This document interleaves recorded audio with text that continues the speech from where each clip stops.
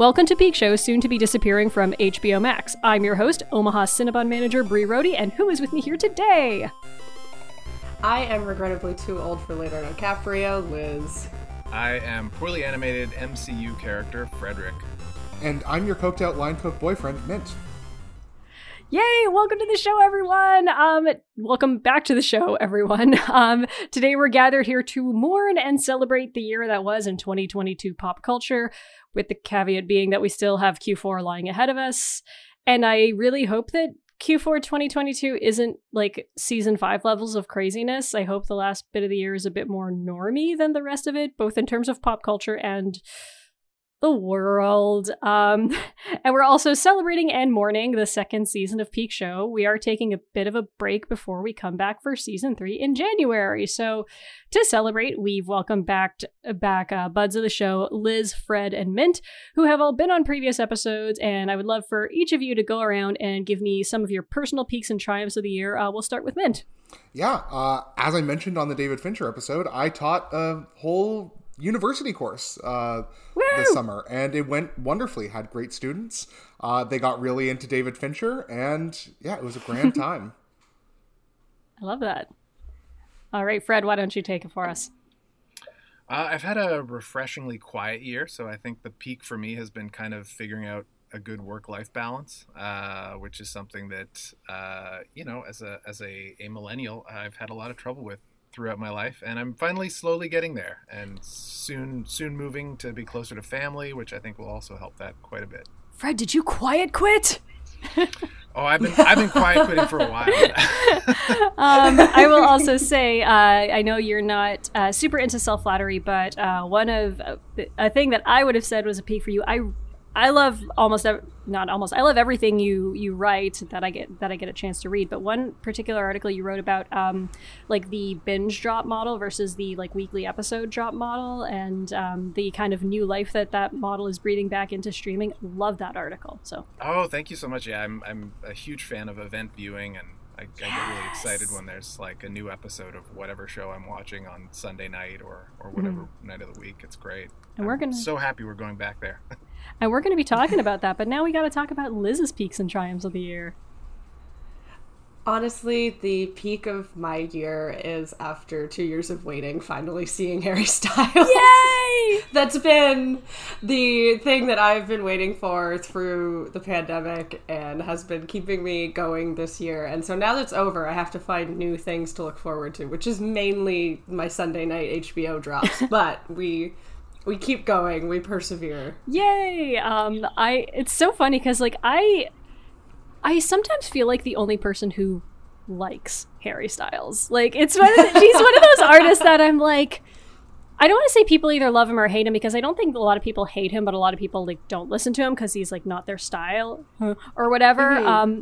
But I'm just like, oh, he's nice. He's nice. And then I'm just like, I don't think I'm capable of feeling that intensely about any artist. And so, but like seeing so many people going out for Harry Styles, I'm like, oh, that looks so fun. That looks so fun. So I was really happy you got to do it finally.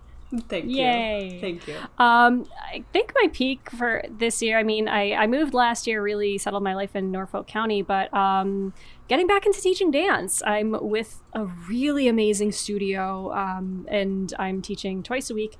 I finally got certified as an acro instructor. I've been teaching acro for a really long time, but I was never actually certified, so that was really fun, and I got 100% of my exams, so good to know I'm still a little ass kisser.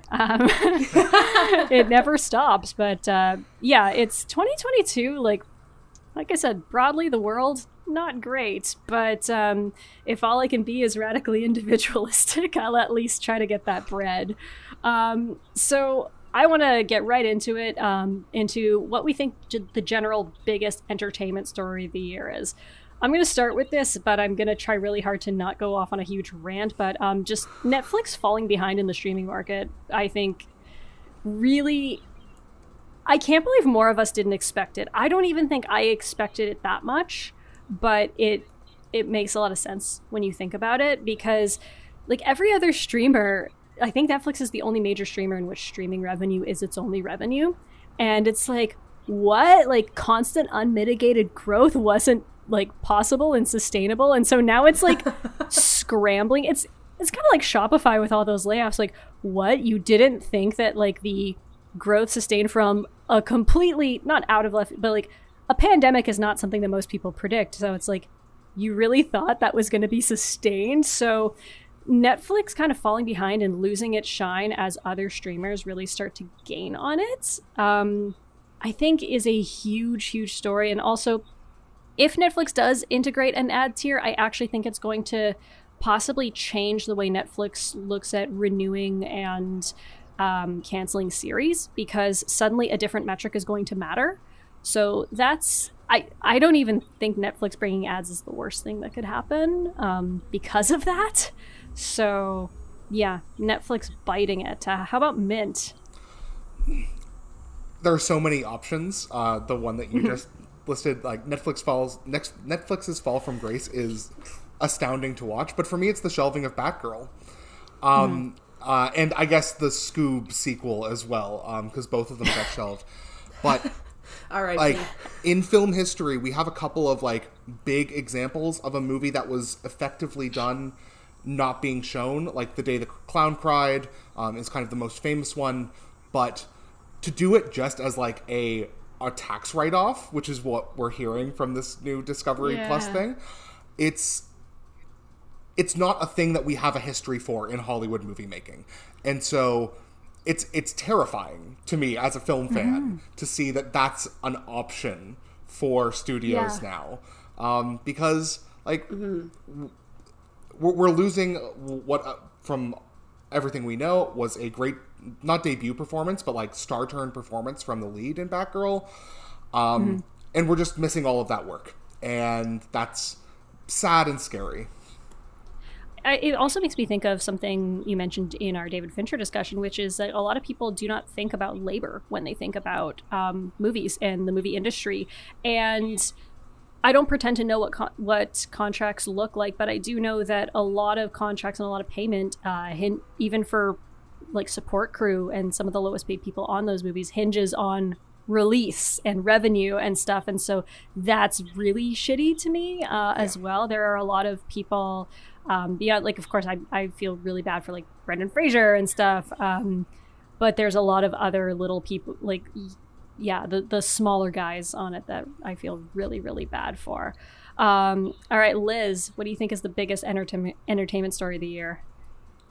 Well, I think it kind of like links together with what both of you have already discussed, but kind of like the streaming like conglomeration that's starting to happen, like especially in like the US markets. Like I'm thinking particularly with like HBO Max and Discovery Plus, I think it is.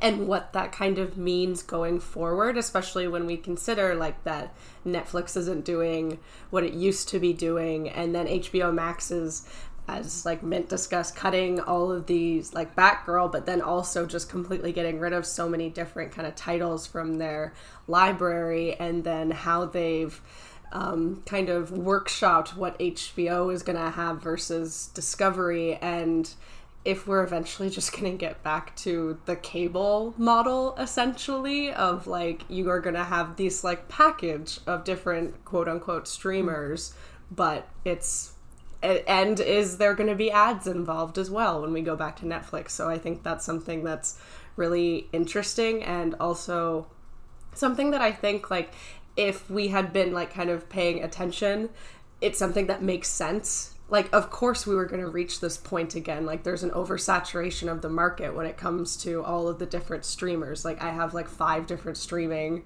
like things on my TV right now, essentially, and I have to go between them the same way I would go through my guide on cable to find something to watch. So I think it's going to be really interesting going forward on like how the streamers combine themselves, if ads are going to be involved, and what that's going to look like for the consumer going forward.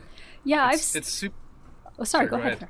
Well, I've said this before, I'll say it again. I sometimes feel like the, quote unquote future of streaming, it's either, like you said, Liz, going full circle back to the cable model, or I think maybe the closest glimpse of like the future that looks different is what both Apple and I guess Amazon do, which is your streaming entertainment is bundled not with other video streaming, but with your music streaming and your cloud storage and your photo storage and stuff. That's kind of why I am a bit of an Apple TV fangirl in that sense. Anyway, Fred, sorry to cut you off. No, that's totally fine. Yeah, I think Apple's a great counterpoint too, because one of the things with that conglomeration that I find fascinating is that we're really feeling it as viewers, as consumers. Like, we kind of see the effects of it. I think Batgirl is a great example of that kind of weird, like, financially based decision that's totally like just robbing us of a movie and robbing the filmmakers of a movie. Or something like, Disney buys 20th Century Fox and suddenly they don't want their movies to be streamed on HBO Max. So to get around these existing deals, we're watching a movie like Prey, which looks amazing and would have been so great to see on a big screen, but it's streaming only because, well, we got to keep this competition going. We've started conglomerating in this way that really kind of punishes everybody except somebody's bank account, I guess. Mm-hmm. Yeah. Now, speaking of theatrical, you mentioned, and I didn't know this was happening, but tell me a little bit about Netflix and its theatrical footprint. Yeah, this is something that they just sent out a press release this week with their whole film slate for the next, I think it's just until the end of 2022, but they've got, I think, like maybe 5 films, 5 of the kind of bigger films they're releasing are going to have a 45-day exclusive theatrical run before they go to Netflix. They haven't announced yet the new Knives Out sequel, whether or not that's going to be one of those. But yeah, a few of these movies, like, this is the first time Netflix is doing this. They've had the theatrical releases that are usually like, yeah, you can see it in 5 different movie theaters for like 2 days before it lands on Netflix. But now they seem to be like doing this kind of real push for theatrical releases for some of these films, which like kind of seems like it goes against the whole way we look at Netflix as this streaming only service. It kind of, on the one hand, it seems like kind of this conservative move towards the way things used to work, but on the other hand, maybe that's good. Maybe some things about the way Hollywood used to run were kind of cool, and if we can get this marriage of the two different versions of film releases, that might be a really exciting move forward. Mm-hmm. Yeah, I know none of us have ever worked so as much in the programming side of things, but one of the things I learned about Netflix and its established theatrical model from, I guess, future friend of the show, Andrew Jupin, who's going to be on next season to discuss the X-Files. He was saying that, because he works in film programming, and that it's like a huge pain in the ass to screen a Netflix original that they're trying to do for awards. Like, they have all these crazy stipulations about how often it can be shown and the tiny windows and even like the days of the week on which it can be shown. I think, like, he mentioned this a while ago, but he said there was a movie that, like, it was literally just too much of a pain in the ass to screen. And so hopefully those days are gone too. Yeah, that would be great. I mean, I think they're still not allowed at Cannes. Cannes won't screen Netflix films because which, I'm not opposed to that. I think if they're saying, if you want to just be a streaming service, then just be a streaming service, leave us out of it. Fair enough. So we're going to get on to our faves of the year. And when I was looking at our list that we made, I was like, wow, this was a really good year. I'll say it when it comes up, but there's one thing I'm shocked that we all left off. So I'm going to start. I asked everyone to list up to 2 things that were their favorites of the year, and we'll talk about why. So TV shows or seasons of shows. So Fred, what were yours? So 2 shows that really stood out for me. One was The Rehearsal, which totally blew me away. I think, obviously a contentious show that left a lot of people pondering the ethics of unscripted television, or maybe very scripted television. We're not entirely sure. Yeah.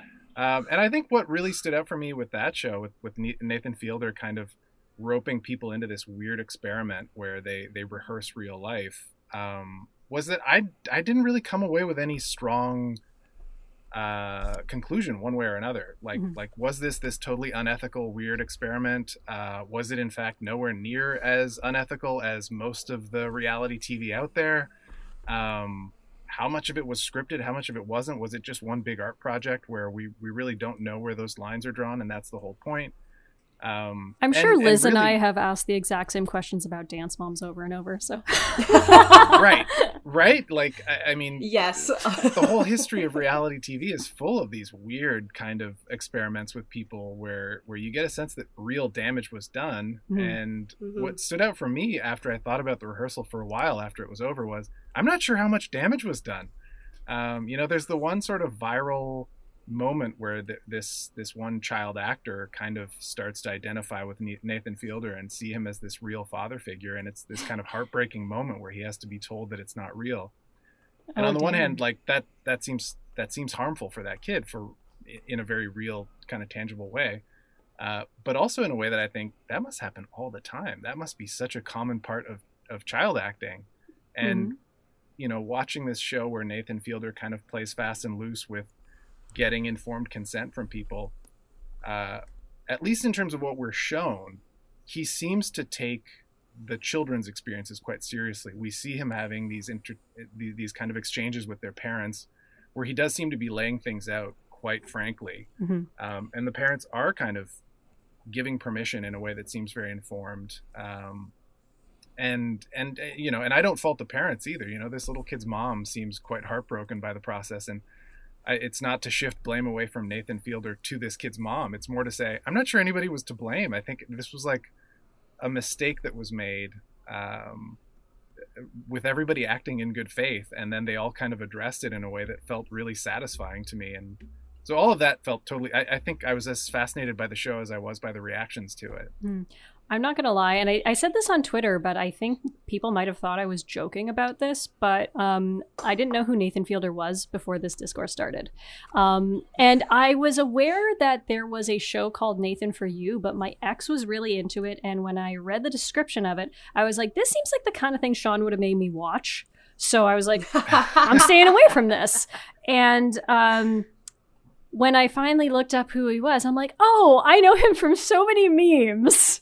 And so I was like, and it's, I will say this as someone who didn't watch a second of the rehearsal. It's really, really hard to kind of follow everything from the discourse alone, because I'm like, this seems just like layers upon layers.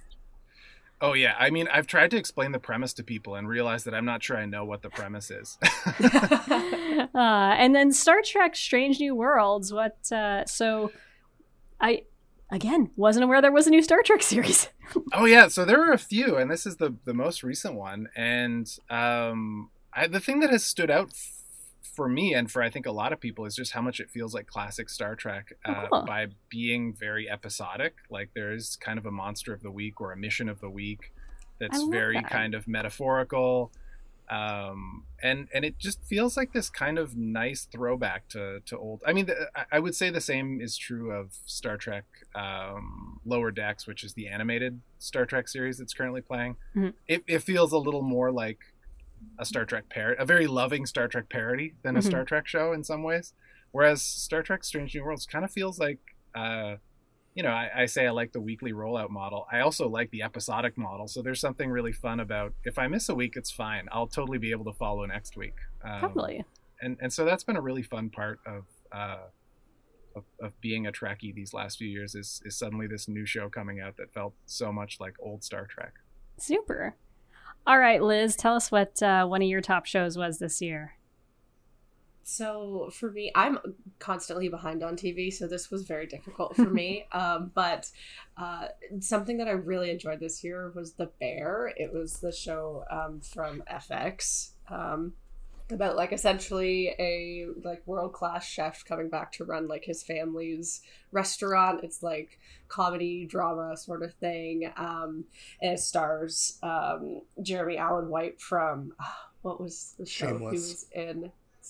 Shameless. I'm always like, it's not Skins, it's the other one. So yeah, Shameless. So that was a nice like blast from the past. But it was just, everyone kept telling me to watch it, and I was like, okay, I'll watch it. Fine, I'll watch it. And it's one of those shows that was actually surpassed the expectations set by everyone that told me to watch it. The cinematography is like amazing. They're only like almost like 35 to 40 minute episodes, but they feel both like hour long shows and also 15 minutes long, like max, because of the amount of just like action and back and forth between these characters. And I thought all the characters were just so perfectly like thought out and like just developed in such perfect ways. Like it just felt like this like flash, like this just perfect show kind of thing that I don't think that anyone kind of really expected going into it. And it was just like, it was so refreshing kind of thing. Like, and it's so interesting coming from like FX, which I primarily associate with like It's Always Sunny in Philadelphia and like those kind of like jokey kind of shows. And then there's this just like powerful, like there's a scene in I believe it's like the final episode in which Jeremy Allen White speaks at a like NA, like essentially an Al-Anon meeting. And it was one of the most powerful things I've seen on TV in such a long time. And I just love when it's like those kind of like little shows that kind of come out of nowhere and you're like, oh, this is like incredible. Like you don't have like Apple behind it. You don't have Netflix behind it. You don't have HBO behind it. And it just gives you everything that you could possibly want from a TV show. And it was just like, when I finished it, I was like, okay, well, like season 2, let's go. I need this right now. Mm-hmm. It was so good. Like I can't recommend it enough. Have any of us here worked in a restaurant before? Okay. Yeah. So, okay. So I mean, I've worked in fast food. That I don't think you can compare that. One thing I found really funny about the reaction to the bear was, you know, some people like very lovingly like, oh, I love this detail, you know, this back of house thing that only people who work in a restaurant can relate to. And yeah, sometimes I think people who have worked in restaurants get a little bit like overboard with like only people who have worked in restaurants can relate to this. But man, people who get mad about that are even worse. Just like, we get it. You worked in a restaurant. It's like, yeah, they have an experience you can't relate to. Shut up. Like, let them have this experience that you can't relate to. All right. Mint, what were your shows of choice? And sorry, because I know I took 2 shows that I know, or Liz and I both took shows that I know you wanted to cover. Yeah, the Bear and The Rehearsal and Severance, which Brie will get to in a bit, were like just phenomenal shows. But I want to shine a light on 2 long-running television shows that have seen a like real resurgence of quality this year. The first is Survivor. The 42nd season of Survivor aired this winter and spring. Jesus. Yeah, I've watched every season multiple times. There's a lot of this show out there. And for Survivor fans, the past 7 or 8 years have been a real mixed bag of like the show trying new twists and trying new formats, and also the old kind of editing style feeling a little staid. And since coming back from the pandemic, Survivor 41 introduced a bunch of new things. Not all of them worked. And they changed them in Survivor 42, along with the editing getting dramatically better and more modern. And so we got this incredibly well-produced season of reality TV that harkens back to like the real great years in Survivor's past. And with the second Canadian winner in a row with Marianne. Oh, cool. So yeah, if you've never given Survivor a shot before, Survivor 42 is a good place to start. It's an excellent first season of the show to watch. I just might, because I trust your tastes. Yeah. The other show, and this is like a very, like, maybe 6 episodes of the show even count for what I'm getting at here, but WWE's Monday Night Raw. So one of the other big entertainment stories of the year is Vincent Kennedy McMahon Jr., retiring from being head of the World Wrestling Entertainment Company over sexual abuse allegations, among many, many other things. And as with Survivor fans, there was a sense that Raw had gotten pretty stale over the years, that McMahon was doing things creatively that were not keeping the product fresh. And since he's retired and someone else has taken up the reins of creative, the show has an energy that brought me back to wrestling fandom. which I was a big wrestling fan when I was a kid, and I stepped away for many years. And coming back this year and seeing where the show is going, it's a great time to be a wrestling fan, is basically the point. I sometimes feel like the only bi-millennial who's not a wrestling fan, so maybe that's something I should change. I just get secondhand wrestling exposure through like half of Hockey Twitter, which are apparently massive wrestling fans. I hope to one day have the kind of relationship with wrestling that I do with Harry Styles. Just like, it's nice.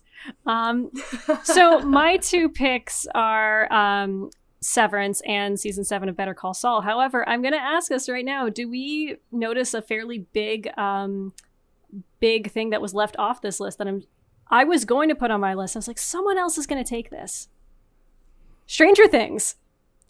No one mentioned Stranger Things. Because the season was mid. I was actually... It was fine. Yeah. I was going to include it in my like top entertainment stories, like going back to like the Duffers like re-editing things and being like, what does that mean for like the future of TV? I mean, but I thought it was pretty good. I thought it was probably the best season since the first, but that's because I really hated the second season, and the third was like good, not great to me. I know. I'm sorry, Mint. I didn't think anyone liked the second season. I love season 2 of Stranger Things. I think it's the best season by far, and it's been a steady downward drop since then.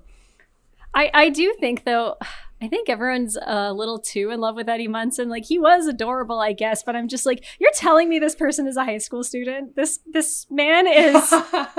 I'm pretty sure he's older than Liz, the actor. He's like 29. Yeah, and also just like everyone like, oh, sorry, spoiler alert for Stranger Things season 4, everyone being super upset that his character dies. I'm just like, it reminded me of... That's Stranger Things' whole bit. You bring new characters in that people love, and then they die. Well, that's like... Yeah. Not to be too millennial about this, but it reminded me of Clone High, with like, someone's going to die, and it's Ponce de Leon, and like, hey man, just in case I don't see you, I love you. Ponce, you always say that. Like... Well, I mean, you can apply the same thing to Eddie Munson, constantly be like, I always run away. And it's like, I wonder what's going to happen in like the climax of this season. He's not going to run away and he's going to die. Like, maybe there's something about those, like the really kind of emotional moments that people end up being really angry about. Like the whole Justice for Barb thing in season 1 still kind of grates me, where it's like, this like totally innocent person got killed. And we're shocked by that. That's the whole point. Yeah. Welcome to the real world. Yeah. Like, I don't know what to tell you. Yeah, it's like people just need to understand that is where the emotional value in the story comes from. And I could have a lot to say about Stranger Things, but the fact is, once Stranger Things finishes next year when the kids are 40, I do plan on doing a Peak Show episode about Stranger Things. So, my two picks are the final season of Better Call Saul and Severance. Like, everyone knows Breaking Bad is like my comfort show, and Better Call Saul really pulled me in a completely different way. Because in Breaking Bad, I stopped feeling sorry for almost everyone, whereas Better Call Saul, even though these are despicable people for the most part, like you feel so much empathy for everyone. I think also, and it's funny because this is going to come up in my top movies as well, but the crew does such a good job of making Bob Odenkirk look younger when they need to. So I think that's something to be praised. But yeah, I don't know if I would say yet that it's a better show than Breaking Bad, because I like them for two very different reasons, but certainly a way better finale than Breaking Bad. And then, of course, the first season of Severance, for which I can't wait for season 2. We have no idea when season 2 is dropping, but as a teaser, when it does, Mike Stevens and I will be doing a weekly recap show on a Patreon level tier of Peak Show. Oh, nice. So that hopefully I can afford better Google Hangouts. I thought Severance was great. I think Adam Scott is awesome at playing kind of a dick and a person who makes you uncomfortable. Like, his character makes you so uncomfortable all the time. I was a little sad that Tramell Tillman did not get a Best Supporting Actor Emmy nomination. I think all the other acting nominations were very well deserved, except that I would say sometimes I found the way Patricia Arquette played her character was a little too cliche big bad. Like, I thought especially the voice she put on was very Cruella de Vil to me. And took it too cartoony. But then sometimes when she had like her big villainous breakdown type moments, that's when I loved her a lot. But yeah, Tramell Tillman, him and his dress pants, I can't wait to see for a second season. Oh, and John, I'd never seen him in anything, and I was totally blown away. I want to see that guy in everything from now on. I don't think he's had a lot of big roles. Like, I kind of looked around his IMDb, and he's so good at playing like an unsettling villain that the one thing it's like, oh, it will be so because he's gonna get work after this, I'm sure. It will be interesting to see if he's not unsettling as like a good guy or whatever. Yeah. And John Turturro and Christopher Walken actually play the most beautiful little gay couple. Like, I think he was John Turturro's like last moment in the last episode was kind of the moment that made me want to just cry. Yeah. Mm-hmm. All right, so let's get to movies. And what an awesome year for movies when I look at this list. Mint, take us away with your 2 favorite movies of the year. Yeah, there are so many to choose from, and every movie that's been picked, I can't wait to hear people's thoughts because it's been a wonderful year for movies. But my favorite movie of the year is Baz Luhrmann's Elvis. Austin Butler and Tom Hanks are just shooting for the back row the whole way through, and it is exhilarating to watch. It's one of those movies that it's 159 minutes, so like it's a long movie. It's almost 3 hours. It doesn't feel it. In kind of the opposite way where Bohemian Rhapsody, which is a very short movie, feels incredibly long because of how bad it is. Elvis is just consistently enrapturing. The way that Baz Luhrmann turns the scene of like Elvis Mania when he's performing and all the teenage girls in the audience just lose their minds, turns that into like a truly orgiastic scene is... It's so literal that it could be campy, but it just feels right for the moment because of how Butler's performance works. I love Baz Luhrmann, and seeing him working at the height of his powers, and he's not an American, but understanding American culture in a way that a lot of Americans don't. Like, one of the things that this movie gets so right is the relationship between Elvis appreciated Black culture where he was from. He was connected to a lot of Black musicians. He appropriated their music. That appreciation was then co-opted and codified by the music industry, by Colonel Tom Parker and other people, that you could have both at the same time and show both in a narrativized story. It just cuts right through all of the, like, is Elvis an appropriator discourse that we see online? It gets that you have both, and you need both in this story. So Elvis was so good. And then Jordan Peele came back for Nope.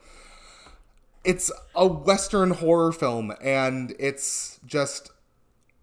I feel like I can't talk about it because I'm so anti... I don't care about spoilers normally, but you just need to go in and see this movie fresh. It's Jordan Peele making a monster movie, understanding exactly what makes a monster movie great. And then the sibling relationship between Daniel Kaluuya and Keke Palmer is just like no sibling relationship I've seen in film in years. It's just phenomenal filmmaking all around.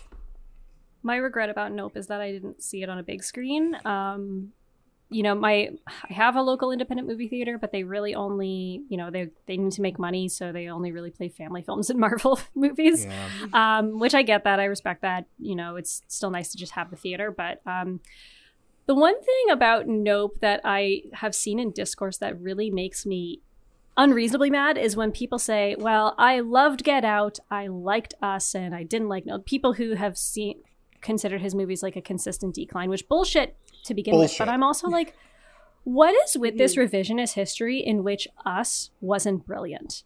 I think I think Get Out is a very important movie. I also think what I can bring to the discussion of Get Out and its message is very limited because I am white. And so things like the significance of the sunken place and stuff, I cannot relate to that. And that's something that Black critics can say better than me. I actually think Us, for me, is the far more enjoyable movie. And I remember when Us came out and some people seemed to be upset that there wasn't like a quote unquote racism message to the movie. And it's like, first of all, Black filmmakers can make movies that aren't about racism. And like, why can't Lupita Nyong'o just be a scream queen? Why does it always have to be about Black trauma? And that's also what I like about Nope, is that like, why can't this just be a monster movie that centers Black characters and Asian characters? So also go ahead. Oh, sorry. I didn't mean to cut you off, but I was just ranting. Something interesting on that note too is that Us and Nope are totally like wrapped up in conversations of race. Yes. In, like, fairly overt ways, but they're about so much. Like, I don't want to pretend that Get Out isn't about so many things, because it is, but Get Out is a much more kind of linear and straightforward message. Like, you kind of get what it's saying to you after watching it once, I think. Broadly. Us and Nope are extremely allegorical. Yeah, I think allegorical on like so many different levels. That I think is what, I think Us is probably my favorite of the three still. And I said that recently, and somebody said, "Whoa, hot take," and I went back and looked and realized that, like, no, you're right. It got great reviews when it came out. It was a huge hit. Like, it was totally a success. But we have kind of rewritten it as, Peele is the Get Out guy. Yeah, but it's like, no, his movies are all huge hits. Yeah.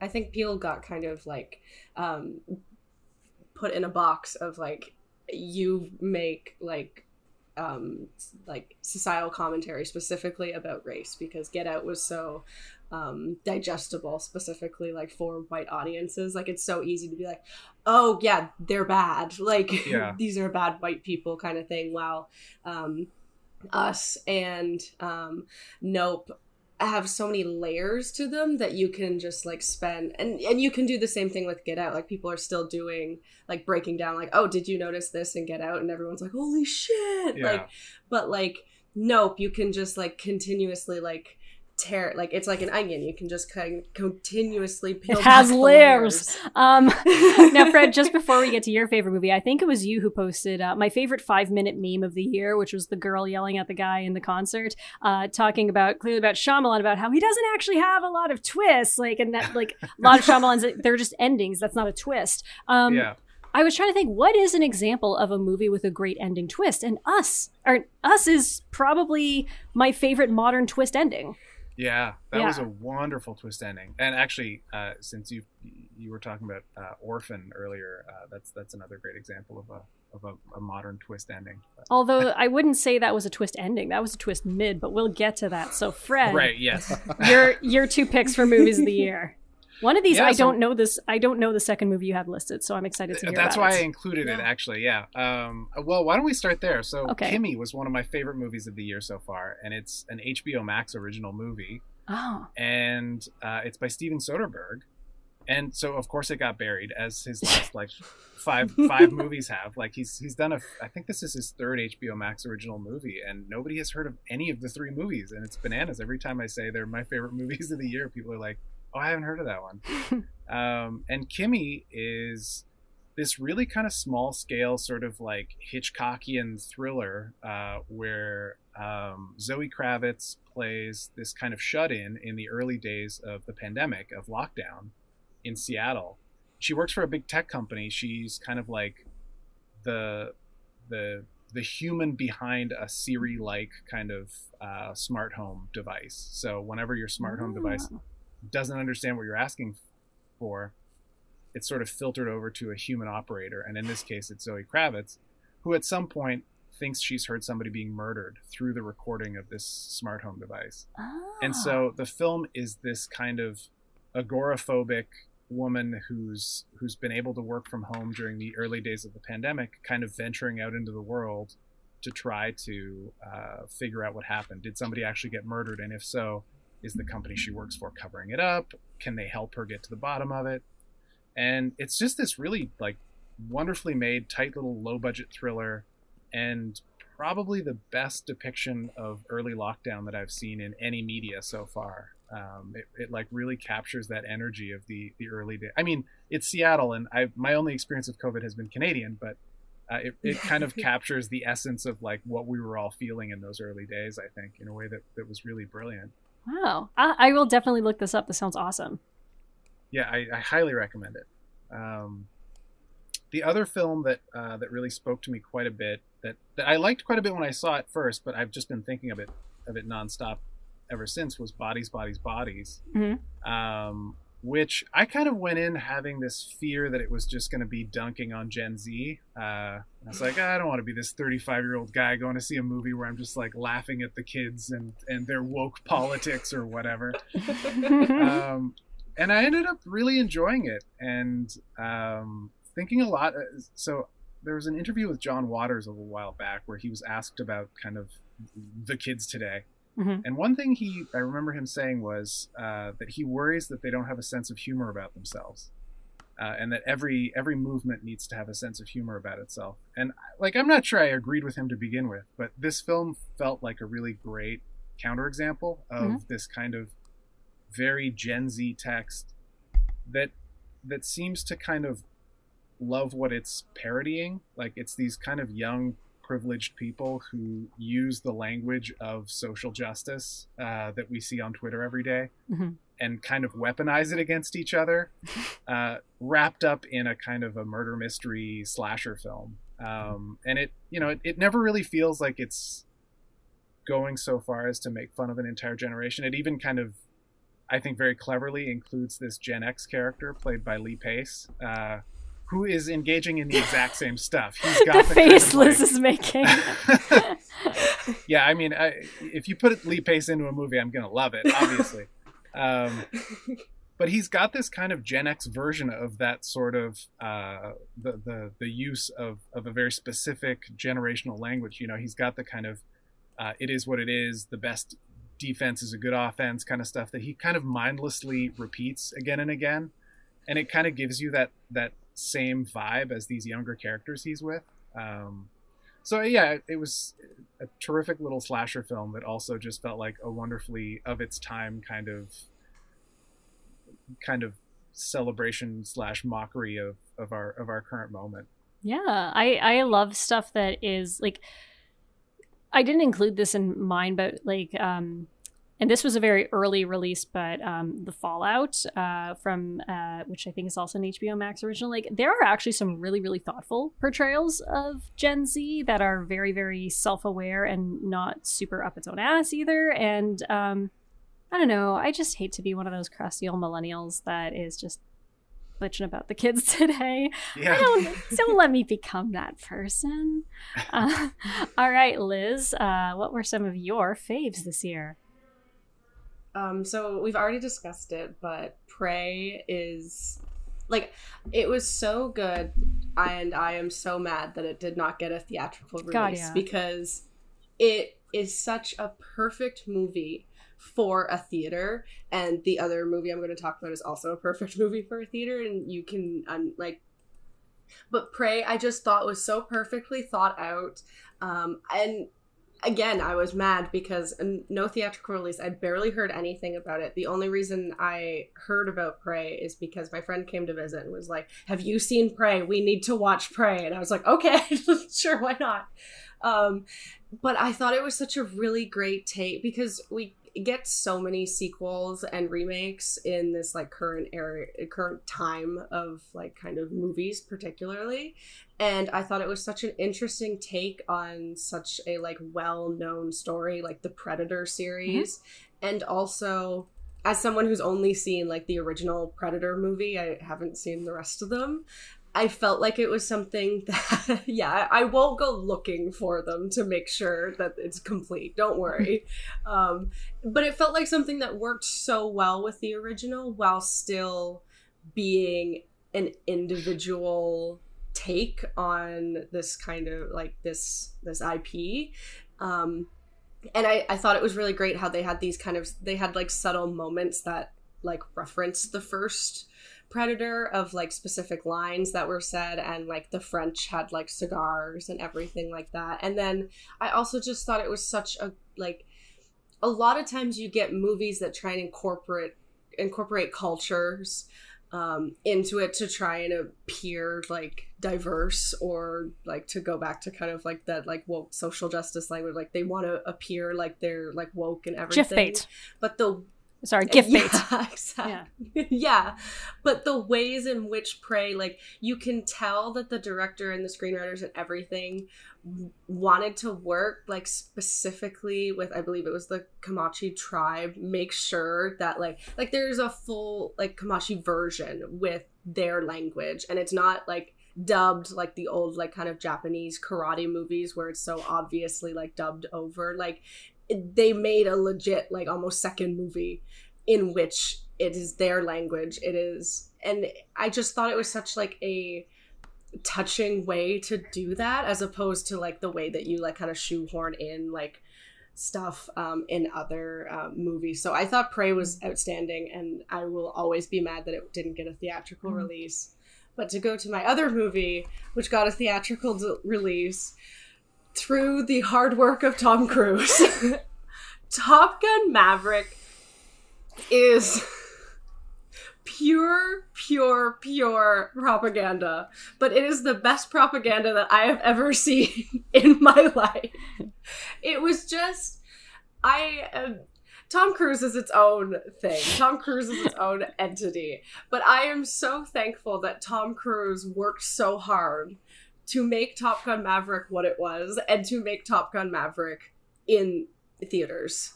Because that's the only way that we should all like, my friend and I went to see it, and we were joking. We went on the 4th of July, which feels just like a bit.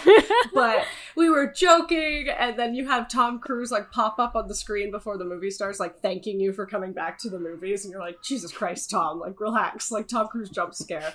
By the end of the movie, my friend cried several times. He got choked up by the relationships of it all. And I was cheering. There's, like, the final bit where someone comes in to kind of save the day, and I fully was, like, fist pumping in my seat. And I haven't had a theater experience like that in so long. And it was so nice. Like, it felt like a return to normal kind of thing. And, like, not to be one of those people that's just like, oh, we need to return to the theaters and the way in which movies are supposed to be shown. But, like, that's the way Top Gun was supposed to be shown. Movie magic. And it's also, exactly. And it's nice because it's not just like, oh, they got you with, like, the specific, like, they knew what boxes to check. Like, it's actually a good movie, in my opinion. Like, I thought that the way, like, waiting 30 years to do this sequel was absolutely the right choice by everyone involved. Like, I thought they nailed, like, all of the relationships, all the throwbacks, all the story of it all. Like, sure, it's still Top Gun. It's like, oh, wow, fast planes. But, like, it made sense, and it was worth seeing. Like, it's not like, it's like, oh, they threw a sequel together and, like, I guess I'll see it because it's Top Gun. It's like, no, like, Tom Cruise put his blood, sweat, and tears into this, and it was just, I can't get over how good it was. Yeah. And it feels, like, silly because it's like I have such passion for this movie that is Top Gun, but, like, it's perfect. It is a perfect film. My biggest silly feeling with that film is, like, I remember sitting in the theater, there's, like, a training simulation, like, the mastery of the film in elevating the stakes of something that shouldn't matter at all. It's a training simulation. I was literally on the edge of my seat, leaning forward, watching it, like, tense, holding my breath. And when it gets to the end, the entire crowd just, like, erupted, cheering for what wasn't even anything. It was a simulation. It's like, literally, this is really magic, like, totally. And everyone knows, like, the stakes of the movie. Like, we know that what is gonna happen. We've seen Top Gun, the original. We know the, like, how this is plotted out. We know what's gonna happen, but we're all just sitting there just like, oh my god, Tom, do it. And, like, I thought that, I keep mentioning Tom Cruise, but the rest of the casting was amazing. Like, I thought Glenn Powell was just, like, chef's kiss. sorry, I have like total name blindness this morning, but Rooster. Miles Teller. Miles Teller. Yes. He was just like, they all, it's one of those things where when you have everyone commit to the bit, it's outstanding, and everyone committed to the bit. And Miles Teller got like blood poisoning from jet fuel, and then Tom Cruise said, I was born with jet fuel in my veins, and you're like, what the fuck? Liz, I love the idea of you getting all jacked up on 4th of July to go see this, because all I can think is Liz Goes America all over everyone's ass. Literally me in the like in the seats, just like kick some ass. So very quickly, my 2 kind of movies of the year. I went for more popcorny stuff because you guys went for the good stuff with a lot of discourse about it. I'll first shout out Jackass Forever, which came out at the very beginning of the year. I will say, don't look up the stuff about Bam Margera and where he currently stands with the Jackass guys. That'll just make you sad.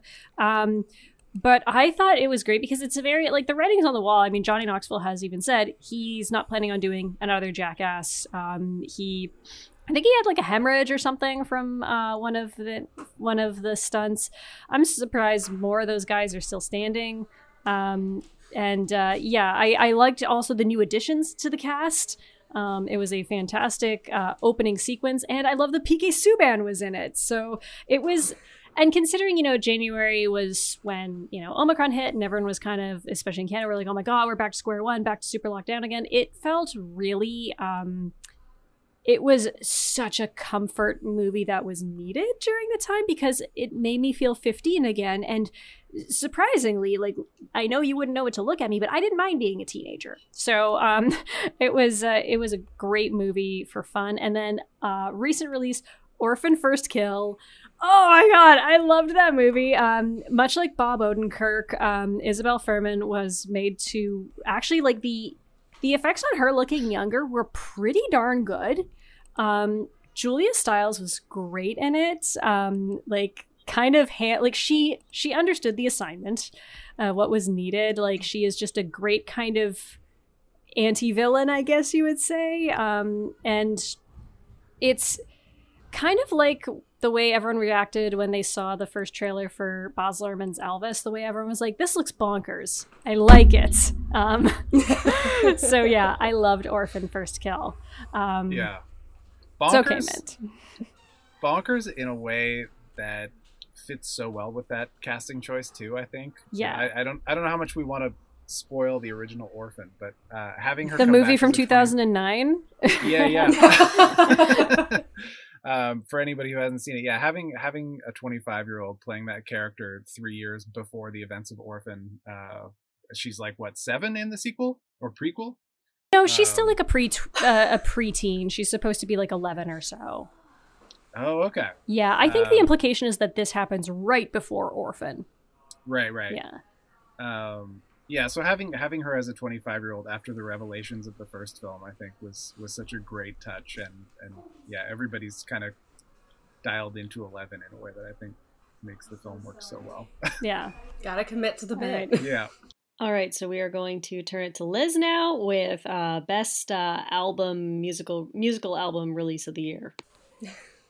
So it's actually really funny because in the doc, Brie was like, I'm not gonna like include these 2 specific albums because I'll just say I like them, and I was like, I like these a lot, so let me pick these 2.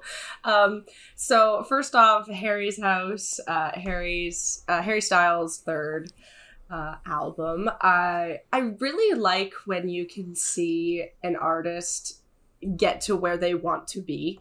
Like, I love when you can see a progression, because, like, specifically with Harry Styles coming from, like, huge boy band, has very specific expectations on him, has his first album that is, like, the first single was, like, a 7-minute kind of rock ballad. He had kind of everything on that album. Second album is a little more cohesive, is centered around like a specific kind of feeling, but there's still kind of like here and there you're like, oh, you sound like you want to do these kind of specific styles, but you still don't know what you're doing. It feels like Harry's House he knows the kind of music he wants. It had a very like 80s synth pop vibe, very, the best way I can describe it is just like capital V vibes kind of thing. Like a very, like Peter Gabriel was kind of the main kind of reference point that a lot of people made with it. Like that kind of. Oh, that's a great comparison. Yeah. Like, and it's actually really interesting. He did like a cover of Sledgehammer a couple of years ago on like the Howard Stern show. So it's kind of like showing that a connection with like the music and everything like that he's had kind of throughout. So it's always really nice to see when you end up at a specific place and you're comfortable in this place and this is where you want to be. So it's always, especially like as a fan of an artist, you always want to see them kind of reach where they want to be. And then the other album that I have not stopped listening to since it came out, and someone actually, I can't remember who it was, but someone wrote like a cute little like article for like the New Yorker or something like that, like, why can't I stop listening to Renaissance? What does this bitch put in it? But Beyonce's Renaissance is just pure, it's perfection. It's an album that is just such a perfect example of what an album can be. Every single song links together, like flows into each other. If you're listening to it on shuffle, then you're not getting the full experience. And kind of going back to the Jordan Peele of it all and how he has like these kind of like super layered texts that have so much to them and so much you can unpack with them. Renaissance is exactly that. Like you can break down the different, it's a very like kind of disco-y dance, ballroom, Vogue kind of album. And you can break down the different samples she's using and the references she's making and the different kind of like what she's experimenting with, the different, like there's so much in this album that you can break down and understand her influences and who she's paying respects to. And it's just, it's art. Like it is just pure concept art and seeing something come full-fledged in the, like the exact way you know that she wanted it to be received kind of thing. And it's really enjoyable, and it's just it's really beautiful actually.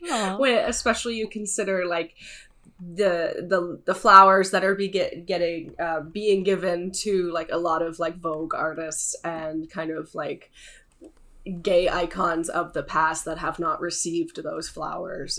It's wonderful. Who here likes listening to Break My Soul when they're taking a walk and it instantly like affects the tempo of their walk?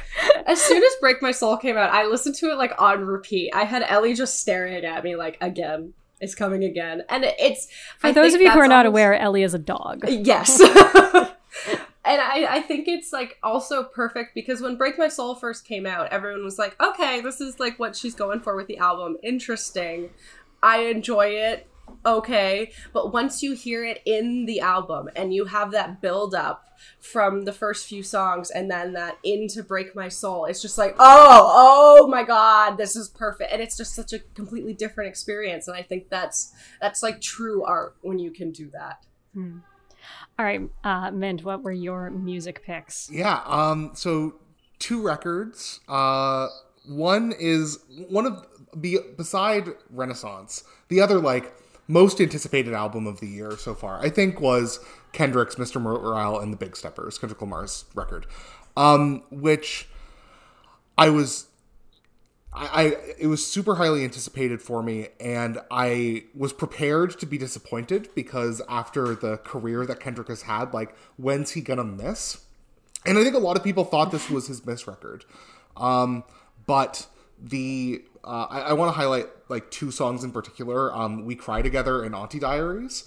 2 of the more controversial songs on the record, but also the ones that show the level at which Kendrick thinks about music dramatically. Just show that he's still developing as an artist. He's still pushing himself to do new and interesting and provocative, but not in the South Park sense, but provocative in the like trying to push the medium forward. Gets the people exactly. And then the other one, and this one's more just like near and dear to my heart, is one of the first records of the year, The Weeknd's Dawn FM. I'm sure that anyone who has been on late night car rides anywhere in North America will have some of the feelings of the radio that this album is giving. But there really is something particular to a Southern Ontario driving along the 401 at night thing going on this record. It feels both like a love letter to Toronto and the GTA and this area, while also just having, in a similar way to Harry's House, an 80s, a positive nostalgia for the 80s, a sense of the, like, this is a mood, this is a style, this is a genre that we didn't get to live, but we still kind of want to. So it's not nostalgia as in, like, you know, pining for a lost past. It's like, let's try and build that thing here, and what would it look like now? And similarly to Harry's House, it's doing that kind of really thoughtful genre-defining work. And take my breath, like, I've said it a bunch of times, but I really wish that I was still young enough and, like, energetic enough to dance to that at Phil's in Waterloo. Like, that's, I would give anything. I know I'm too old for it, but that song would kill at Phil's Granson's place. It really would. I don't think our dear friends Liz and Fred don't know what Phil's is. So to catch you up, Phil's, I think it had like a typical $5 cover, but most of the drinks there were between $2 to $3. $2.25 for a shot. At least. Yep, and $2.50 domestic beer. All clubs are gross, really, and I try not to be snobby about it, but it feels like you cover your drink because the dust mites on the ceiling might fall into it. It's a very, like, even with the music pounding, you can hear as you lift your feet because of how sticky the floor is. And you know how all bars legally have to serve food? They will give you, like, a frozen pizza pocket if you give them enough money. And you have to, like, I feel like, if I recall, you have to take it to the back to microwave it. Yeah, I've blacked out and ended up in the back room of Phil's, or out the back entrance of Phil's, and I'm like, how did I get here? Anyway, Phil's digression. Glad to know it survived the pandemic. Fred, you have some less than conventional music picks from 2022. Yeah, I have a confession. Like, I'm becoming an old guy who doesn't listen to new music enough anymore. And I need to remedy that. But I've just been listening to old things that I used to love. I've been revisiting my teen years and listening to, like, Jimmy Eat World. Oh, that's awesome. But I did recently finally start listening to Phoebe Bridgers, who I had heard so much about, and realized I've heard her playing on radios all over the place and had never made the connection that that's who she was. So, my favorite album of 2022 so far is 2017's Stranger in the Alps, her debut album. Yeah. Which, I find her voice is absolutely stunningly beautiful, and she sings just these kind of heartbreaking songs that still have this kind of, like, I want to say playfulness. There's something kind of, at times, cheeky, like, maybe is the word. Yeah, almost joking. And it's it's very moving in a lot of ways, and so I've been really enjoying listening to her two albums, but particularly the debut album. Yeah, and I think there's nothing wrong with revisiting old music. It's honestly, and I don't know if I'll blame my mental health for this, but it's actually probably one of the few things that is legitimate laziness and not just mental health. It takes a lot for me to check out new music. It really does. I don't know why. And I have a feeling it's just like, oh, fuck, I'm going to develop feelings about this. There's going to be discourse. Actually, before I'm trying to eliminate digressions, but I do need to digress because I pulled up my phone while we were waiting to get on our second call. I'm calling out friend of the show, Mike Stevens, for this tweet. I got so drunk last night, I briefly contemplated listening to some Eminem. Love that for you, Mike. The top music of 2022. One of my favorite bands from high school did release new music this year, and that was Alexisonfire. It was super anticipated. I think they were the last concert I saw in 2019 because I barely see live music before the lockdown. Their new releases leading up to that point were really awesome. I've kind of looked back at their discography and revisited how I view it. I used to hate Old Crows Young Cardinals. Now I actually believe it's their second best album because I do believe Otherness is their best album yet. The opening to the first track, Committed to the Con, is such a it is the perfect album opener. Kind of like I would say Music for a Sushi Restaurant is the same. Like it just okay, we're priming you for what you're in for. And the fact that the first lyric on the album is "Hey, you get the fuck off my lawn" is that's charming to me. It's my running album. It's really easy for screamo, as they called it, to feel dated and very stuck in the 2000s, and this is not that. And it is the screaming hard rock alternative for 2022. I love the album artwork as well. There's something about it that feels just a little queer, and so I really like that. And then an artist that I've gotten into more recently, Kurt Vile, he had an album come out, Watch My Moves.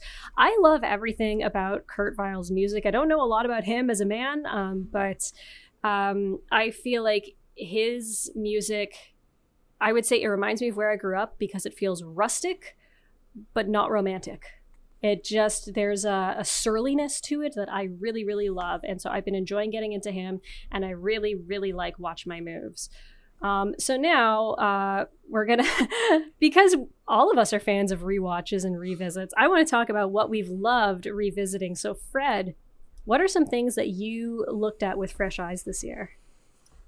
One of my favorites was I revisited Moneyball while on a flight home from Montreal. I hadn't watched it in years, and I remembered vaguely quite liking it, but it kind of blew me away rewatching it just how good it was. A movie about baseball and math, co-written by Aaron Sorkin, has no right to be as good as Moneyball is. It's like it draws you in right away. Everything about it. I think one of the things that I really liked about it was it makes the math side of it, the kind of statistics of basically putting together a baseball team using statistics and creating a team of players who seem like an unlikely winning team. It makes all of that very accessible by basically shifting the focus to the human stories of the people who are basically fighting for this new system. Mm-hmm.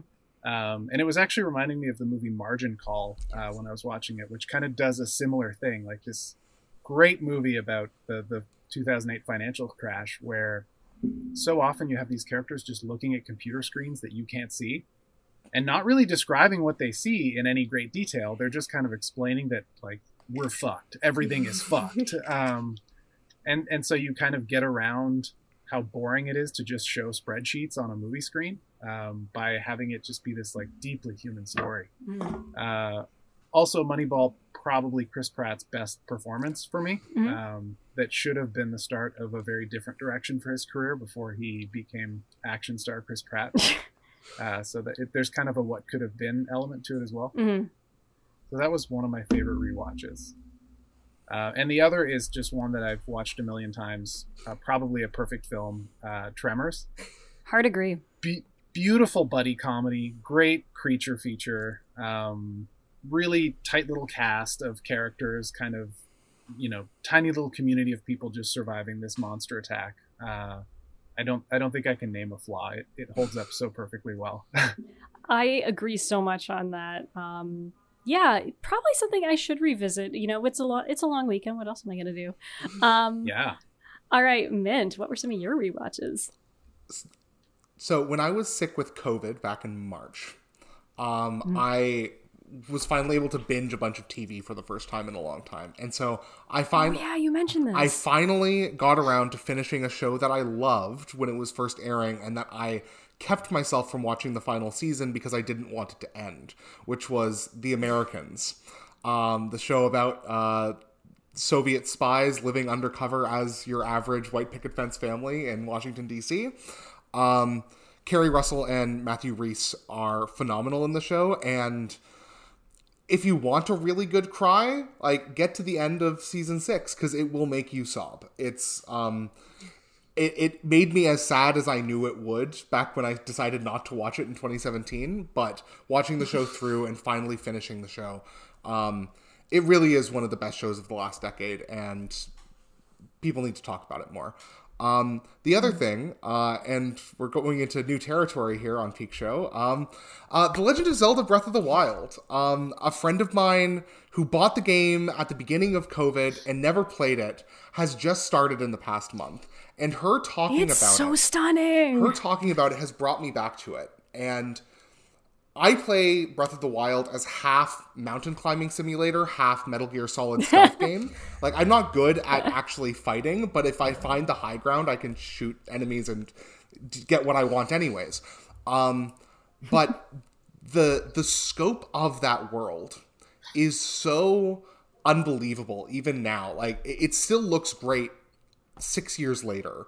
And that's kind of shocking for a video game, for me. And for it to still feel fresh to play it over again. And this will be my third time playing it through. There's a sequel coming out, isn't there? There is a sequel coming out next year. I am so excited. So yeah, those are my two rewatches, replays for this year. Revisits. All right, Liz, tell us about your biggest revisit of the year. So I restarted Friday Night Lights, the TV series, because there are several Friday Night Lights entities. I'm also like halfway through rereading the book. I haven't rewatched the movie, but maybe that will come soon. It is a long weekend, so maybe. But Friday Night Lights, to me, it's one of those shows that I watch almost like yearly kind of thing. It's one of those kind of like comfort shows that you just constantly revisit. It's my Breaking Bad. Every single, the two genders, every single time, I'm just blown away by how good second season writer's strike being ignored, although that is just a fun ride within itself, and also something that's so fun to look back on being like, oh wow, like TV was so affected by this thing that I didn't really have a grasp of at that time. It's just one of those shows that, like, it feels so homey and it feels still so relevant in its time when you consider, like, how much the human relationships are focused on. There's still, like, the episodes that stand out that you're like, oh yeah, this was definitely written in, like, Bush era America and you're considered, like, a liberal bastion right now because you are of these opinions that you don't care if this person is gay. You just don't want to hear about it. And you're like, oh, that's okay, Coach Taylor, you're fine. But, like, some of Friday Night Lights is so... The first season specifically is something that I constantly tell people to watch, at least. Like, you don't have to continue. You just have to watch the first season. Because I think the first season of Friday Night Lights is some of the best TV that's just ever been made, and specifically the pilot is just like exceptional TV creation and just setting up a story and setting up these families and these characters and these livelihoods, and I just love it. And I love it. I love it. It's perfect to me. That was our group watch show in my my residence, because I was in an apartment style. It was funny. It was 4 single rooms and then a common like apartment area. But 2 out of the 4 single rooms they put bunk beds in, so there were 6 of us in this pretty small space. And the only thing we agreed on was Friday Night Lights. So that was great. It unites everyone. It is so. And I'm like, not even a football fan. Like, yeah, well, that's the thing. Like, that's what I constantly tell people, because they're like, a football show, and I was like, it's so much more. Like, I become that person. I was like, it's so much more, and so it's the characters, but it's just wonderful. I love it so much. It's like why we like the Toronto Maple Leafs, the characters. Yeah, exactly. Speaking of teams put together on statistics. Mine, This is a bit of a left field one because other than, I mean, everyone knows I love the Babysitter's Club as a child. I have, as an adult, only read one quote-unquote chicklet series. Chiclets. And that's the Sisterhood of the Traveling Pants series. And I reread that, including the 5th book that's kind of considered the sequel, Sisterhood Everlasting. And if I know you guys have all talked about stuff that holds up, those books actually really do not hold up at all. Not for reasons that, well, there is one element of the sequel that aged extremely poorly, but even at the time it felt really tacky, which is the 5th book is incredibly anti-abortion. Like, the character of Bridget discovers at Planned Parenthood that she's pregnant, and at first she wants an abortion, and this angelic nurse she literally describes as being angelic is like, well, you know, you can, but you really should talk to your boyfriend about it, and you know, maybe like sleep on it a little bit, and you know, well, make it's really hard on your heart, it's the hardest decision you'll ever make. And then toward the end she starts talking about like, how could she have ever thought, like, oh, Bridget was so disgusted with herself that she could have ever thought to do that, and it wasn't a thing, it was a person. And I'm just like, whoa. And even like, you know, beyond that, the character of Carmen kind of goes through this thing where, you know, at first, at the beginning of the book, she's living with her fiance who doesn't want kids, and she doesn't want kids. And toward the end of the book, she's like, oh, what kind of person wouldn't want kids? I'm like, this is really trad. This is really, really trad. Other than that, I think the reason why it just doesn't hold up is because I don't find any of the characters likable, and not in that kind of culture war, like Holden Caulfield problematic kind of way. God. You know, not everyone needs to be like, it's fine for characters to be a little bratty, especially because these are teenage girl characters.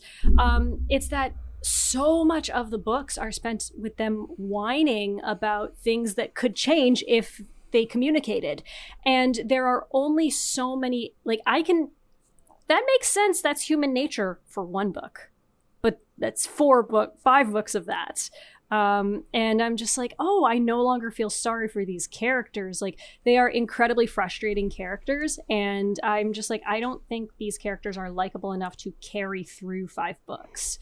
Like, spoiler alert, I kind of, you know, no wonder the author was like, well, what can I do with them? Oh, I can kill one of them. Like, there's not much about these characters that is, I guess likable is not the right word, compelling is the word. So those really work well when you're a teenager, but as an adult, you're just like, oh, I'm annoyed. I'm super annoyed. So, I mean, one that I will say, a reread that did hold up, because this came up in our David Fincher episode when we were talking about young Kristen Stewart in Panic Room. I reread Speak because Kristen Stewart plays the lead in the movie version. One of the few examples, actually, of a character being played in a movie by someone younger than, like, I think Kristen Stewart was like 12 playing 14 or so in that, which was actually really works because the person she's playing is very stunted and very, like, super introverted. But Speak is such a great novel. Even it's a quick read. Even as an adult, I think most people would benefit from reading it. And I'll say this, it talks about the effects of trauma and the ways that trauma presents itself, maybe less than conventionally. And it was talking about that back in 1999, before all anyone talked about was trauma in a lot of pop culture. So I think it's fantastic. I'm going to skip over our Murphy's Law section to keep it tight, and we're going to go right to the lightning round. Now, I'm all about unconventional lightning rounds these days, so what I'm doing with this is I want you to give me 3 words to associate with each of the following 2022 discourses, and we're going to go in the order of Liz, Fred, Mint, Bree. So get your engines ready, fellas and pals. Okay, the Oscar slap. Okay. Deserved, tiring, exhausting. Fred. Surprising, overhyped, hypocrites. Mint. Not a big deal. Sometimes violence good. Okay, I'm so excited for Liz's answer for this. Ben Affleck and Jennifer Lopez getting married again. Beautiful, nostalgic, romantic. Fred. Cute, hopeful, romantic. Mint. Good for them. I was going to say that, but I put down emotional support Jennifer. It's that one picture of them where he's like smiling, and then the second the picture's done, he's just, I relate. Very Gone Girl. Batgirl's cancellation. Why not Flash? Fred. Bizarre, fascinating, frustrating. Mint. Sorry, I'm still stuck on what Liz said. That was great. Apocalyptic. Just one word. Apocalyptic. That's great. Poor Brendan Fraser is mine. Netflix potentially introducing ads. I have cable. I have inevitable, unremarkable, and fine. Mm-hmm. Mint. The more things change. Potential silver lining is mine. Leonardo DiCaprio's latest breakup. Hilarious. Exceptional. Anticipated. Reset the clock. Mint. Inevitable, but cringe. No more jokes. I've seen too many. Quiet quitting.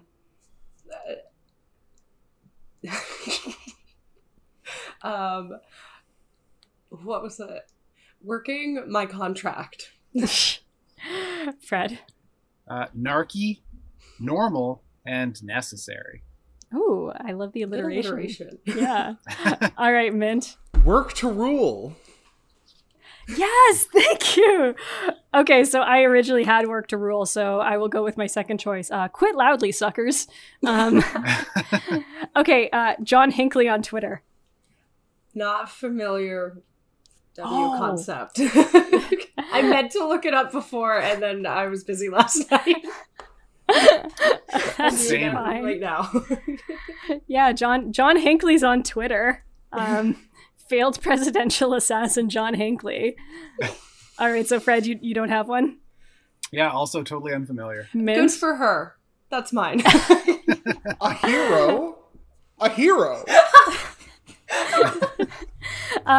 New fave account. And finally, number 8, Leah Michelle can't read. It's true, losers. Fred. Hilarious, fascinating, believable. Mint. I don't have one for this one. Sorry. All right, mine is keeps on giving, because I wrote this before her statement yesterday about like I went to Glee every day. I read my lines. I knew my lines. I knew my lines. Yeah. Answer the question, Leah. I can definitely read I knew my lines shirt is certainly raising a lot of questions already answered by my shirt. Oh God. I think that might be my favorite one because it's like a great example of a thing that this not to drop the ruse, this isn't actually a thing anyone it's kind of like eating Tide Pods. This isn't actually a thing people believe. It's like the Avril Lavigne body double thing. It's just a fucking joke that people were enjoying, and someone decided to write an article about it and pretend it's a legitimate thing. And now it's gotten real. Yeah. It's wonderfully harmless, I think. Like the Avril Lavigne one, it's like it's so fake and silly that it's like who cares? Let's just have fun with it.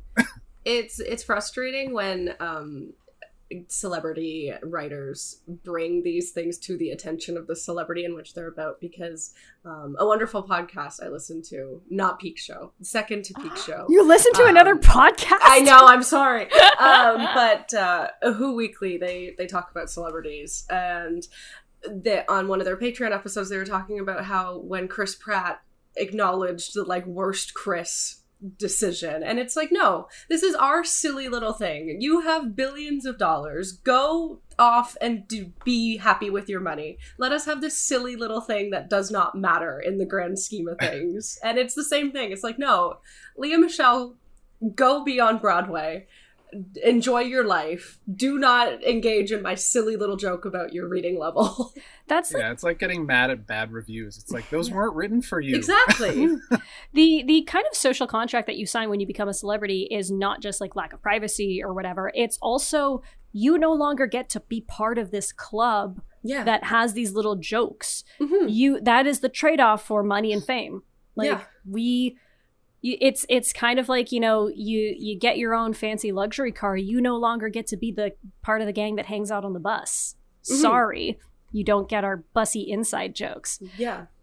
So before we say goodbye, we're going to kind of in one foul swoop say where you can be found and followed online, or any projects of yours that we can follow, and add in one thing you're looking forward to in either 2023 or the last little bit of 2022. So let's start with Mint. Yeah, I'm back on Twitter after quite a hiatus. My most recent retweet is something related to the Lea Michele thing. It's the best meme of it I've seen so far. So go find at Mintaford, MYNTAFORD.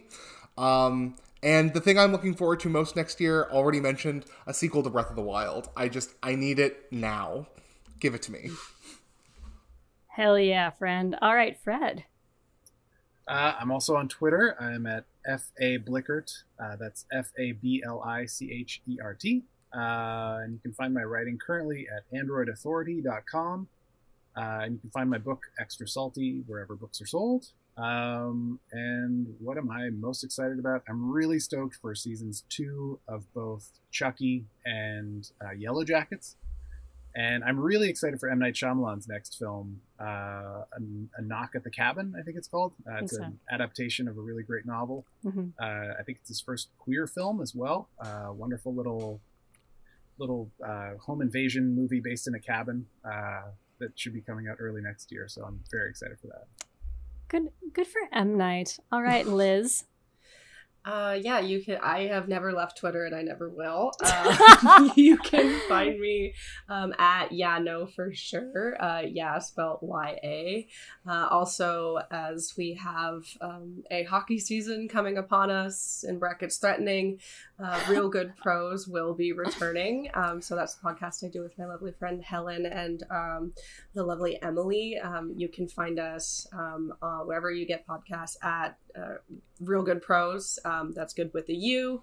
I have an occasional newsletter that you can find on my Twitter. It exists sometimes. And what I'm most looking forward to, specifically the end of this year, is Louis Tomlinson's upcoming sophomore album, Faith in the Future. It's coming out November 11th, going back to artists finding their groove and what they want to make. This is very much something that he has repeatedly said, this is the kind of music I want to make, so I'm very excited for that. Make sure to listen, or else. The total restraint that you and Mint and I have shown in not digressing into Leafs talk and alienating poor West Coast non-hockey fan Fred. Good for us.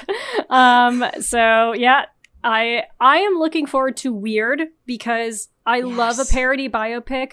I don't know if there is going to be a more perfect parody biopic than Walk Hard. Like, someone was recently bringing up just how perfect Walk Hard is, but Weird, I think, might come close. And everything about Weird Al delights me. And I think Daniel Radcliffe looks great in the role, so I'm really looking forward to that. You can find me on Twitter at prune__Tracy, or follow the show at Peak Show Pod. As I said, we're taking a break until 2023, but you can go through our back catalog for episodes on, well, we might as well promote these episodes. We got episodes on David Fincher and Saw and Scream and It's Always Sunny in Philadelphia and So You Think You Can Dance and Arrested Development and oh so much more. Special thanks to Jared Daly for our art, and our theme song is Homo Logo by Jack Dump. Take it easy, and remember, keep my podcast name out your fucking mouth.